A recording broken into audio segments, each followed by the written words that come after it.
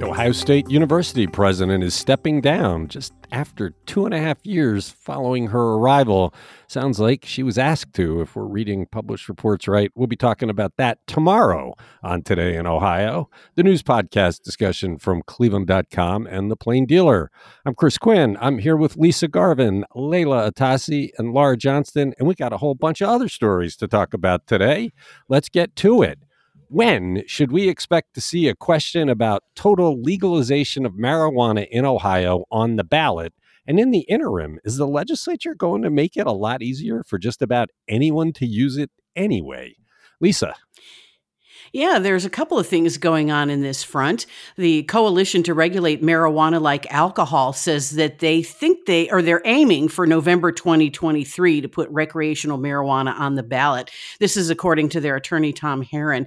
He says that it will be taken up by the legislature in January as mandated by an out-of-court settlement that was over deadlines and timing of the process that kept it off this November ballot. Remember, it was supposed to be on the ballot this November, but there were some technicalities over the timing and the process. So this is an initiated statute. So the legislature has 4 months to act, but signaling that they probably won't. So this would go back to petitioners in May. They would have to collect 130,000 signatures or so by early July. Herron says they expect that they can do that. They're getting their staff ready and geared up for this. And the ballot initiative would create a division of cannabis control that would regulate marijuana. It would be recreational marijuana. 21 and over only can use recreational marijuana. There's a 10% tax on sales. The revenues would go to local communities with pot businesses.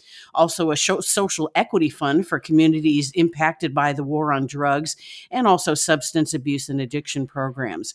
But there's a Senate bill right now that could be acted on in this lame duck session, Senate Bill 261, that would allow any condition that could possibly benefit by medicinal marijuana, they can be prescribed marijuana. This is beyond the current 22 approved conditions for medicinal pot, and it would increase the number of dispensaries from the current 55. They're looking to license at least 70 more with the Board of Pharmacy, and then pot would be put under a new division of marijuana control that would be within the Ohio Commerce Department. So if go ahead. So if I just felt lousy, felt the cold coming on, I could say I want some medical marijuana to make me feel better. That's what it sounds like. Although they didn't say about doctors, because doctors have to be certified to prescribe medicinal marijuana. There was no mention of that. So I would assume that. Yeah, so I don't know. And it sounds like it will be up to the discretion of the doctor who's evaluating your case. Right, exactly. And like I said, I don't know if it can be your regular provider or whether it's a marijuana certified provider. But also, too, this is an interesting thing. This new bill in the Senate would raise the permissible levels of THC from 70% to 90%. If they're going to go down that road, I don't know why they just don't legalize it at that point. Right. Because there'll be doctors out there that specialize in prescribing marijuana. So if you feel cold coming on, you call them up. They'll say, come on in. Oh, yeah, you get it. And you go and get your piece of paper and you buy it. Well, this is a charade almost at that point. So why not just say, oh, we'll legalize it? I mean, it's an interesting one. Or maybe they think by doing this, they'll reduce the number of people that vote for total legalization. Well, and there was some talk about, these technicalities that kicked this initiative off the November ballot was because they didn't want Democrats coming out to vote for that. Well, that's true. And then they put on those two issues that were needless to rally the Republican. And it worked. They had a lot of voters. It's Today in Ohio. What can we expect to see from the opening days of the lame duck session in the Ohio legislature? Laura, this kicks off today, right? Well, didn't we have it last week or the week before? It's like a blur to me, but the election end was November 8th, and I feel like we've seen a flurry already. So, but yeah, they've got, but I guess they're set to return. So we've just been talking about it this right. whole time. Yeah, I think they're back today. You're right. They are back today. So any legislation that doesn't cross the finish line by the year's end must restart this process when the new term begins next year. So think about it. It's been a 2-year process. They've got a bunch of stuff they want to tie up the loose ends. We've been talking about what they want to do with abortion. There's a lot of other stuff, though, like decriminalizing fentanyl testing strips. So obviously we have an opioid epidemic in this state, and there are overdoses a lot of times related to fentanyl. So there's a way that you can test to see if your drugs have fentanyl in them. That's technically illegal, even though a lot of health departments around the state offer these testing strips. So this would decriminalize that. A couple other things, a new felony offense for swatting. That's calling false emergency 911 calls just to, trigger an emergency response. If someone gets hurt, that could be a felony. And then, there's more stuff about voting access, making it harder to vote early, actually, and crimes for rioters related to the protests after the George Floyd death. Yeah, where they're not allowed, nobody's allowed to close a gun shop. The voting law is probably the most bogus thing on the map, because all of Ohio's Republicans have boasted about the safety and security of Ohio's elections to all across. Ohio had completely safe and workable elections. So if that's the case, why do you need to change it? I mean, they're making drastic changes, all of which will reduce the vote. And let's remember, Bill Seitz is behind this, and does everything for completely partisan reasons. There's no need to pass that. There's certainly no need to pass it in the lame duck legislature, and they're going to do it to try and make it harder to get Democratic votes. It's just, but just to clarify, though, Chris, there are some things in there that are actually positive. Not many. They took it out. But they did take them out. The latest version removes expansions of the voting access. Those were in the earlier versions, like curbside voting, creating an automatic voter registration program. Those are gone. And what remains, and remember, this lay dormant for nearly a year, and they just resurrected it. So it would limit the drop boxes to 1 per county, establish a new photo ID requirement, eliminate the early voting the day before Election Day, and shorten the time period you can request an absentee ballot. Yeah, I think there is, though, Lisa, there is one element, and I can't remember what it is, that was a good one of all of them. There was one, but that I don't think has been removed. I just can't recall what it is. The Dropbox issue was very specific to the pandemic years, that there was a lot of fear by people of going into the elections office, and that's why people were fighting to have more drop boxes. To say that can only be one. Well, also there were so many mail problems, right? Everybody was afraid their ballots would get lost. So that was like a one-time issue. They probably don't need to legislate it now because the need for it's not there. But if ever the need arose again, we should have a discussion, but they'll have this prohibition. And it's a bad law. They shouldn't pass it. The swatting law, they don't need it. If you do that, if you call in SWAT to someplace and somebody gets hurt, they're able to charge you with a felony now. But this is one of those feel-good red meat for the Republicans kind of thing. We're going to take care of these people, even though it's covered by existing laws. It's today in Ohio. Metro Health's former CEO, Akram Boutros, sued the hospital system and its trustees on Monday. What does he accuse them of, and what does he seek, Layla? Well, in a nutshell, Boutros is accusing the hospital of violating Ohio's open meetings law by improperly discussing and making decisions on important matters in executive session rather than in public view. And specifically, he says the board failed to engage in public discussion or pass a resolution approving the hiring of consultants to help with the search to find Boutros' replacement as Metro Health CEO. And also, he claims the board violated Ohio's open meetings law by allowing an investigation of Boutros without proper authorization and by firing Boutros without the mandatory public notice and deliberation. So this lawsuit says that the trustees can use executive session to keep the public out of their discussions, but only under very strict guidelines, and that the board failed to adhere to the publicly stated purpose of their executive sessions when they discuss these important subjects behind closed doors. The lawsuit also accuses the board of firing Boutros in retaliation for calling them out for violating the open meetings law. And he's claiming that the board's actions should nullify his dismissal. But, board chair Vanessa Whiting came out pretty strong in her response to all of this. She says that the board is disappointed but not surprised by the lawsuit, and she called his claims a mere distraction from the fact that he awarded himself nearly $2 million in bonuses without proper review or authorization, and that he hid that from the board and the public. She said, no one should lose sight of the irony that someone who for 5 years actively cloaked his actions is trying now to recast himself as a champion of sunshine. Zing. Yeah.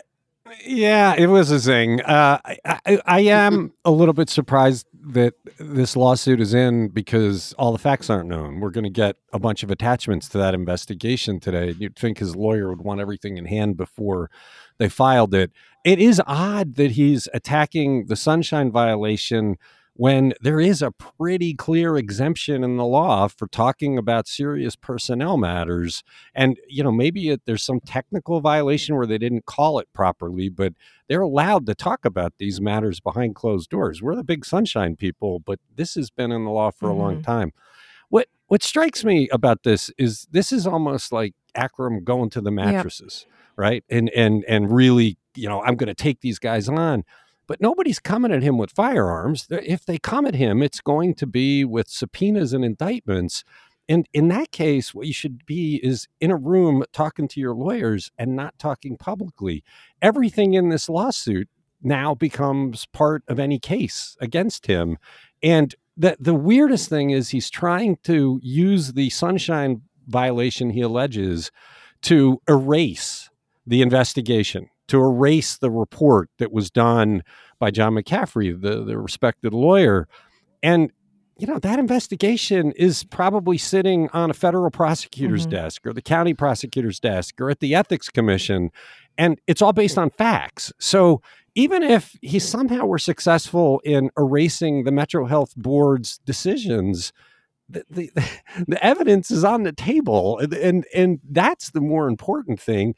Did he take $400,000 a year out of Metro Health for 5 years without anybody knowing it and without approval by the board? That's what this case comes down to. And McCaffrey made a very strong case that this is theft in office. So I'm just stunned at how he's coming out firing in all directions when the long game is, you go in with your lawyers. I guarantee you the best defense lawyers in town are watching this and wondering what they're thinking, because you're not supposed to talk like this. Yeah, right. But, we talked about this yesterday. I feel like, when someone just kind of lawyers up and hunkers down and does what the logical thing is to do in this situation, it does like cast a shadow of guilt upon that. But in this case, the optics are someone who's innocent of these allegations would not behave this,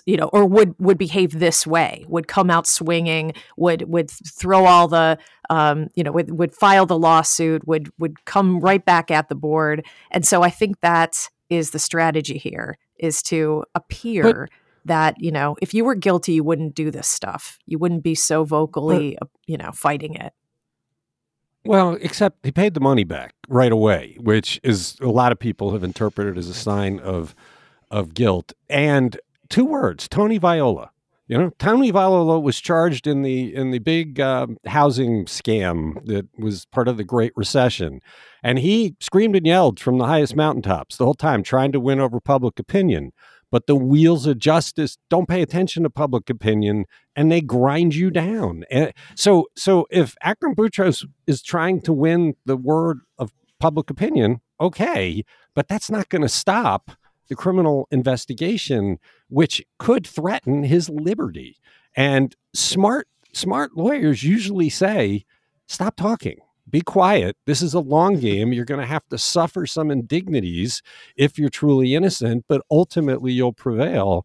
But talking now just feeds the prosecution and investigation. So it's a bit of a surprise. Yeah, I agree. It is. This whole thing has been one surprise after another. Stunner. Yeah. And again, I repeat, there's a whole bunch of information that's going to come out this week. And to file that lawsuit without the benefit of seeing it is risky. And it was surprising that they rushed into court with it, because there's nothing imminent, right? I mean, he's already lost his job. If he gets it back, they'll have to give him back pay. So there's nothing that you're trying to stop immediately.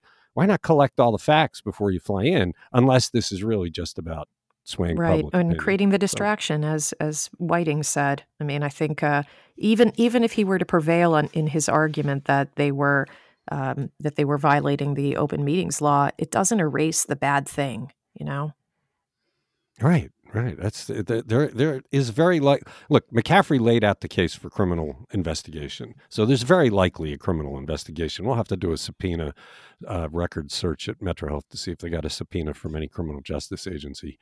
It's Today in Ohio.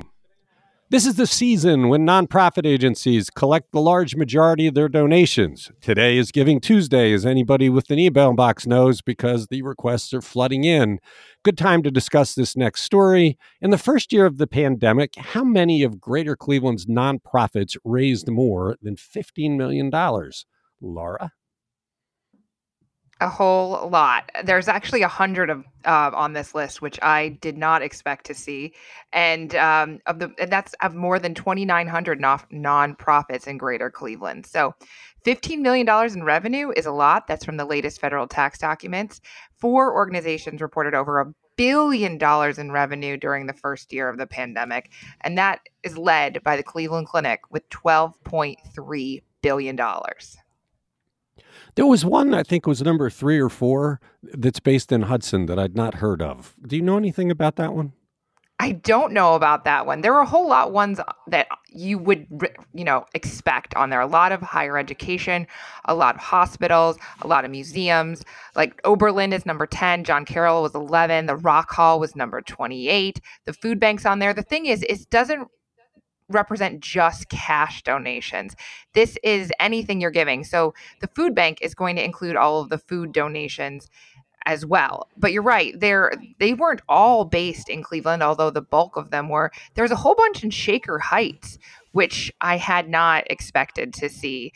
7 in Shaker, 12 in Akron, 4 in Lorain, 4 in Hudson out of that top 100. But yeah, are you talking about the American Endowment Foundation? Yeah, I'd never heard of it, and it was in the top 5. And I'm just looking at it thinking, I mean, we've all heard of the Cleveland Foundation, we've all heard of the Gunn Foundation, Morton Mandel Foundation. I mean, these are all big names we've always heard of. What's this one? What does it do? I mean, I think there's a follow-up story. It's an independent donor-advised fund. Doesn't that tell you everything you need to know?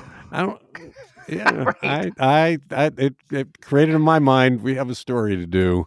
It's an interesting story. It's on cleveland.com. Check it out. You're listening to Today in Ohio.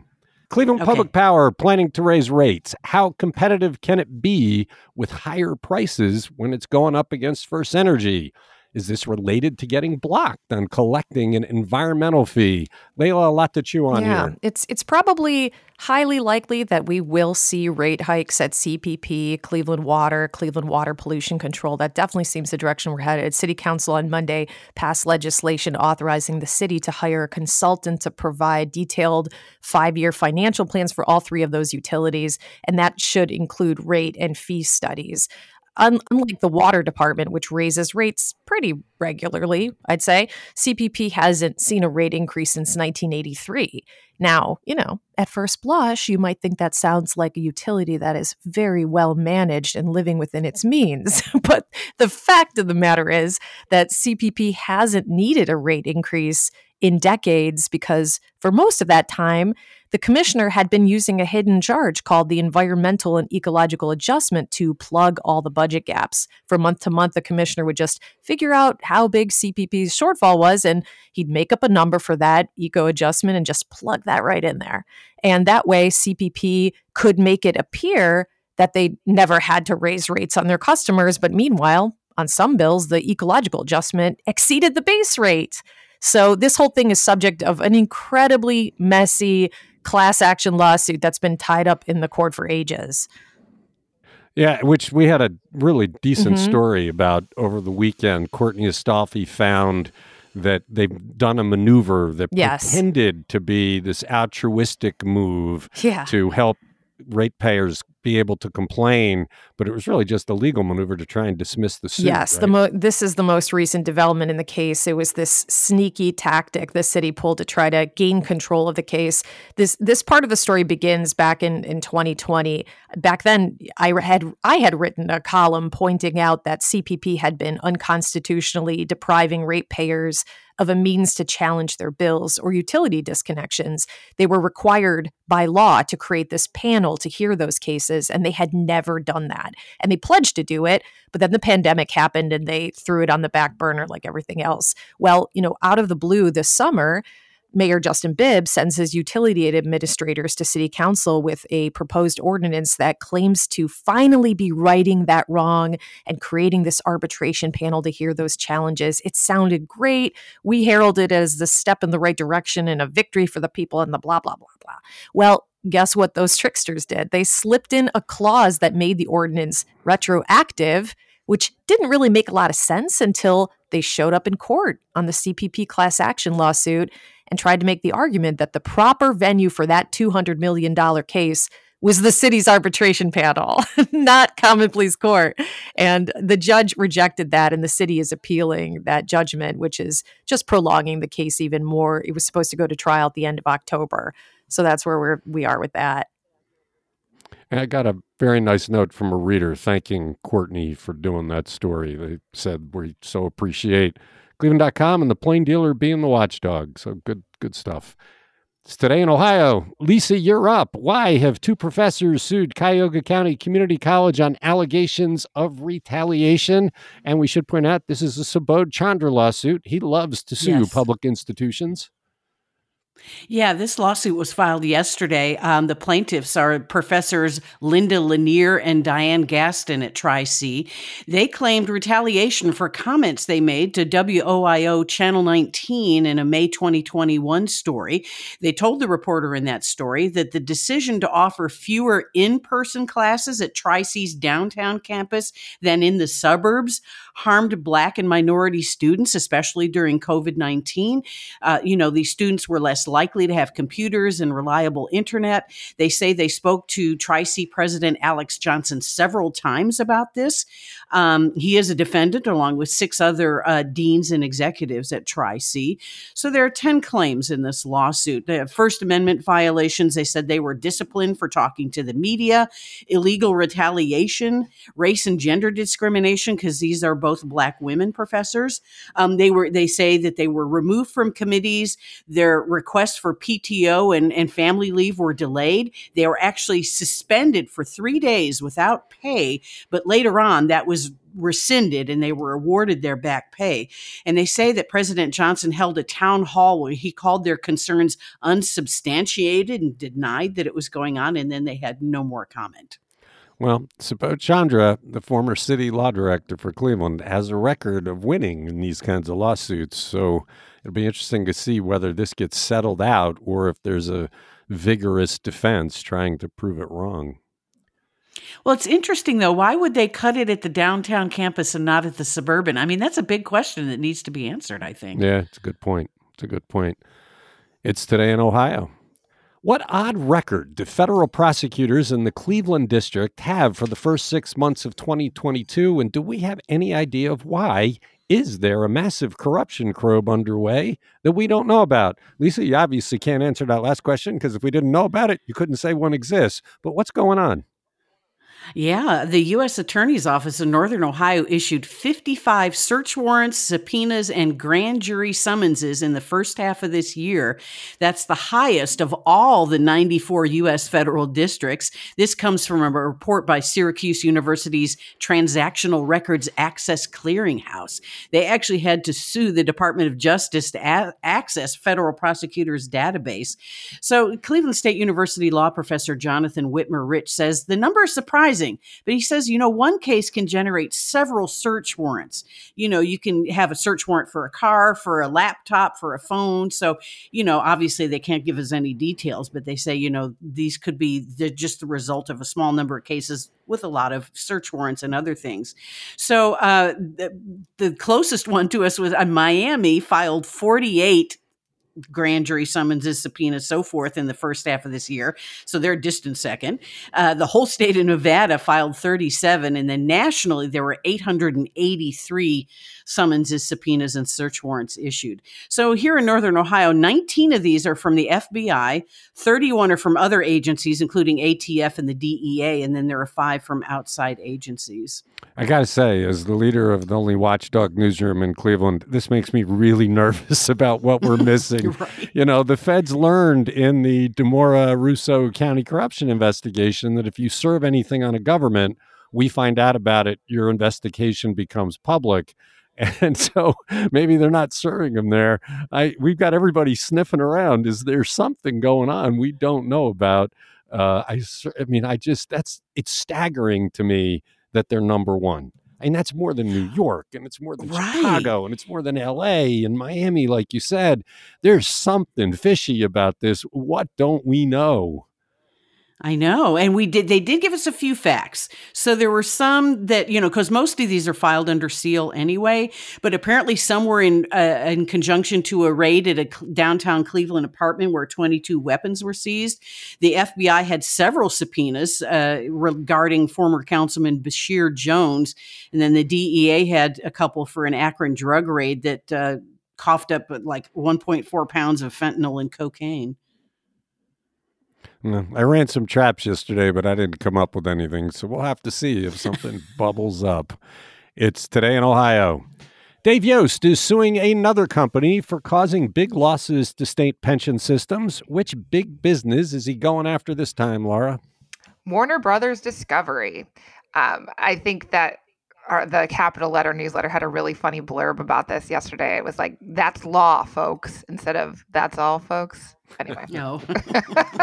Anyway, Yost is claiming 2 pension systems lost more than $25 million because the executives withheld adverse information about the merger. So this is a class action lawsuit filed by the Ohio Public Employees Retirement System and the State Teachers Retirement System and other investors. They say they didn't reveal that Warner Media was in financial disarray when it merged with Discovery last spring. And so the stock ended up plummeting. It sold at $24.78 per share when the merger was completed in April, and it fell by more than 50% by September to $11.79. That's when the lawsuit was filed, and that was a huge loss in these pensions. You know, when all's said and done, I think Yost is going to have set the all-time record for recovery by an attorney general. Before now, probably would have included whoever was in charge for the cigarette lawsuit. But when you add in the opioids and all of these kinds of cases he goes after, he generally comes back with a big chunk of money for Ohio. And I'll bet he comes back with a chunk of money for Ohio yet again. It's interesting. He must have people on his staff that are looking for things like this to go and get money on behalf of Ohio. Yeah, I mean, $25 million is a lot of money, but you don't think about, I guess he has, right? This isn't the first time he sued a company over losing money, but like investments are never sure bets, right? They're always a gamble.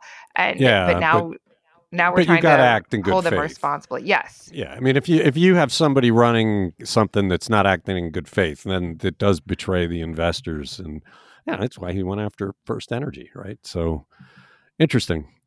It's Today in Ohio. In what surely was a nightmare, at least for a little while, for Thanksgiving travelers, Cleveland Hopkins International Airport shut down temporarily on Thanksgiving Eve. There's a bit of a wild story behind why that happened. Layla, what is it? And who is the guy at the center? This is very wild. And I'd be so mad if I were stuck at the airport while this guy was creating chaos there.